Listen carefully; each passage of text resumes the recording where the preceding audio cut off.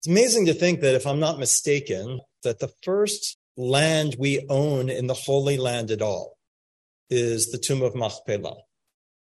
First time that we have a deed, not that we Jews as shepherds thought the deeds to land was even appropriate. First time we actually have a deed, we purchase land in the Holy Land, is the tomb of Machpelah.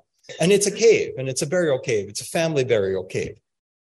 Is it just one of those things that Abraham didn't know because Mount Sinai hadn't happened yet, that you're supposed to fulfill the tradition of Genesis 3:19, you are dust and to dust you will return, but that's supposed to happen through burying in the ground, in the earth? Is it just that he didn't get that memo because he didn't get revelation? It's one of these like matriarch things that maybe they didn't know about kashrut yet and things like that. Or is there something else going on? The first place we have is a cave. It's not arable earth. Someone is buried lying down on a piece of stone without being covered by earth.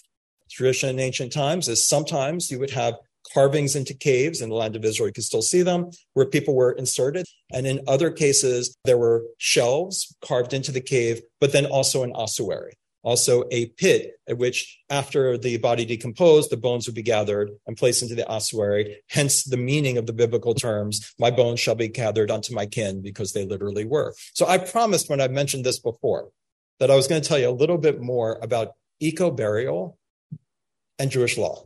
Today's the day. So the main halachic source for burial is Deuteronomy 21, verses 22 and 23, which don't specifically refer to burial. They say, do not leave his corpse hanging on the post overnight. Rather, in the case of a criminal, do not leave his corpse hanging on the post overnight. Rather, you must bury him that same day. So it's the source from which we derive that, as we all know from Jewish law and from Jewish tradition, you got to bury very, very quickly. And we don't wait. And it doesn't even matter if the person's a sinner or a criminal. All of us, all bodies, deserve the respect of being buried quickly. But does it say in the earth? Well, many of the rabbis do. Rabbi Yochanan in Masechet Sanhedrin 46b derives from this verse both an explicit biblical prohibition against leaving a human body unburied, but also a remez, a hint, an allusion to a positive biblical command that we're supposed to bury human bodies in the earth. And Rabbi Yochanan is followed by Rambam and Ramban and the Smag, Sefer HaChinuch, and that we consider burying in the earth to be a mitzvah. So maybe it is a case that Avraham didn't get the memo yet at Revelation. But the Talmud also considers that burial in the earth is not a biblical d'oraita halacha. It considers the possibility that in-ground burial was merely the prevailing custom, and that other mortuary methods might also satisfy the prohibition against leaving a body unburied. And so as a result, important Rishonim and Acharonim, for example, Rav Hananel, all the way to Masechet Sanhedrin 46b, the Lechem Mishnah, to Avel 12:1, Yosef Karo himself writes, in dissent from the view that the biblical commandment is to bury in the earth, in-ground burial is a rabbinic norm, not a Torah mitzvah. Now that's important. Rabbinic norms are important. And if something is derived from the rabbis, we do it. But if it's a norm, then it does allow for other rabbinic views of what would satisfy it. And it is not, because it's d'oraita, we have an agreement about what d'oraita means. Here we have dissent and pluralism regarding the rabbinic view. Its voice is strong because it articulates our values as a tradition. So by having rabbinic norms, we find a reflection of our values, not just of ritual technicality. Modern life raises new questions. I imagine you feel them as I do. I think about it probably more than I should. Jews are asking about the ecological, I certainly am, and fiscal sustainability of our burial practices. Cemeteries are filling up, especially in Eretz Israel, as well as in many American population centers. And one might legitimately ask how much flexibility Jewish law has for alternative mortuary methods. So the halakhic material here comes from the conservative movement. In 2017, the Shuva was passed by a vote of 10-7 at the CJLS, written by Rabbi Jeremy Kalmanovsky. So in 2017, we approved the Shuva alternative kavura methods. And so it went through these halachot because, and I'm proud of the conservative movement, as you know, I love the brand of conservative Judaism. And I think that people often don't pay attention to our sources. It's a brilliant tshuva, as they usually are. And they bring together the sources and they teach us and they allow us to think for ourselves as we find a range of possibilities, which I'm inviting you to today. So when we ask this question, what else is possible? That's the question, the sheila that produces the tshuva. It's important to remember as well, the codes often quote Rav Natronai Gaon, who died in 861. And he wrote the following: not all lands are the same regarding burial practices. In a place which is hot and dry, like the land of Israel, they place the dead body in a cave and add no earth whatsoever, for they rely on the abundant dry heat to desiccate the body and prevent maggots. But in Babylonia, which lacks the dry heat, the custom is to bury a body in a coffin and place earth on the eyes and the face. And that's the reason we place earth upon the body, is that earth is its healing, as it is said, unto the earth you shall return. The acceptance is, in the codes, is that, of course, a cave burial is acceptable. So Abraham's not doing anything wrong. Of course, that's acceptable. In fact, it influenced the conclusion that just the body without the casket is even better than having the casket itself. And thus, in the Shulchan Aruch, Yosef Karo writes, if one places the body in a coffin and buries it in the earth, one has not violated the prohibition. But nonetheless, it is best to bury in the earth directly. So we have custom of the casket, we have the custom not the casket, in a cave, in the ground, and I'm not going to quote green eggs and ham. It's too serious. So we have a tradition, for example, in America, and we're very connected to respecting the dead and respecting burial. And our tradition is separate graves and normally caskets, right? And unfortunately, we get a bad name for it, but a lot of state laws require a lot of cement separators, which we would rather not have Jewishly. We have a norm of separate graves for dignity, but nevertheless, as we can see with the burial caves, collecting bones together was the norm for centuries, as the rabbis knew and attested to. So sometimes tradition isn't what we think, as today's parsha reminds me. In fact, for many Jewish communities, of course, in the land of Israel, two-stage burial was the norm. What? So I'm reading from the Tshuva. Although we have come to expect permanent burial in individual graves, the norm among ancient Palestinian rabbis was not that at all, but two-stage burial, depositing a person's remains in a temporary grave or in a cave. Then, after the flesh decomposed, gathering the bones and reburying them in a family plot, either within smaller stone boxes called ossuaries, or in a pit, or in no ossuary at all. Although this may strike modern readers as macabre, archaeological findings confirm that secondary burial was practiced even in biblical times and was dominant among the Palestinian Jews until Amoraic times in the 5th century. Variations without graves are discussed without criticism at all over the Talmud. An excellent description of the practices is coming from Moed Katan. Initially, they buried people in ditches, and after the flesh decomposed, they would gather up the bones and then bury them in coffins. And Rabbi Yosef Karo quotes this passage verbatim in the Shulchan Aruch, affirming that this practice is permitted where it is the local custom. So while we maybe didn't inherit that norm today, it's not clear that norm isn't available to us in understanding new forms of burial and eco-burial, and that it is not clear that we are tied to the each body gets its own grave as a requirement or a custom, let alone a coffin. Given the contemporary Israeli crisis in cemetery space, some scholars advocate for Jews resume secondary burial. Already in Israel, out of necessity, the Haredim bury in multi-levels, which we don't do in America. I get this question all the time. You can actually dig deep down enough. As long as there are a few handbreadths in between each coffin that you can put dirt on, you can go really far down. And so you can you can dig a deep pit. You can't exhume a coffin already there or a body, but you can go on top, on top, on top, on top, as they already do in Israel. So what are the possibilities for secondary burial and our contemporary situation? The United States will not run out of land, but populated areas do have land crisis. And it's all well and good to say, do we really have to be concerned about land here? They might be in Eretz Israel, but the United States is pretty big. But do we really want to have a funeral and then drive an hour and a half to get there? I mean, and actually some of the eco-burial sites I've looked into for myself. when I was in California and I was like looking about, I always think it's important to make plans and to consider the future. There were these great sites in Death Valley. So great. It's only a 4 or 5 hour drive. And then in San Diego itself, one of the reasons I was looking at that is if you think cemetery plots are expensive in Michigan, do you know how much real estate is in San Diego? The truth is we do have a crisis of cost and a crisis of land. And I haven't even gotten to the eco concerns, but I actually think you probably know them already. And I'll just say them out loud because we all know them. Is this really what God wants, which is pesticides, making sure the grass is green, and, fossil fuels coming out of lawnmowers to make sure the grass is cut? And for some people, that is what they want.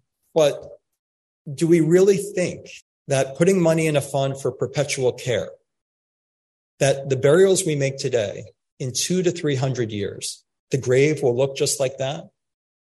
We would like to think so, but it's aspirational thinking. And all you have to do is look at the old cemeteries in the United States itself. The way laws work, places go out of business. Are we in an aspirational place even with that? That what we're doing, and when it feels right, is right. In Israel, the space problem is acute. Tens of thousands of people in Israel have already been buried in above ground parking garages. Now, this is different than mausoleums. They are essentially human-made subterranean caves built from concrete and natural earth. There's already the situation of them being buried because where's the land? And so we're trying to open up to what is allowable and what is respectful and what is beautiful. Some people say it's cremation. Like others, I'm against cremation, not only because I do think it's a desecration of a body by burning it, but it also, for people to say it's more ecological. It does take fuel, usually natural gas, to heat crematoria to between 1,500 and 1,900 degrees Fahrenheit, adding greenhouse gases. Human bodies often contain toxins, mercury from dental fillings. If there was any embalming fluid used, I know not in our burial, but they're often used to preserve a body even before cremation for non-Jews, then the formaldehyde is released into the atmosphere. So for these and other reasons, many of us are looking for environmentally friendly and sustainable mortuary methods, a few of which I'm going to mention here that come from the Tshuva. Have you ever heard of alkaline hydrolysis? It's legal in 11 states in America, including Florida, which has been known to have a few Jews. And it was first practiced in Florida. It literally means decomposition in water, and it is marketed as green flameless water cremation. And it's a little bit like that.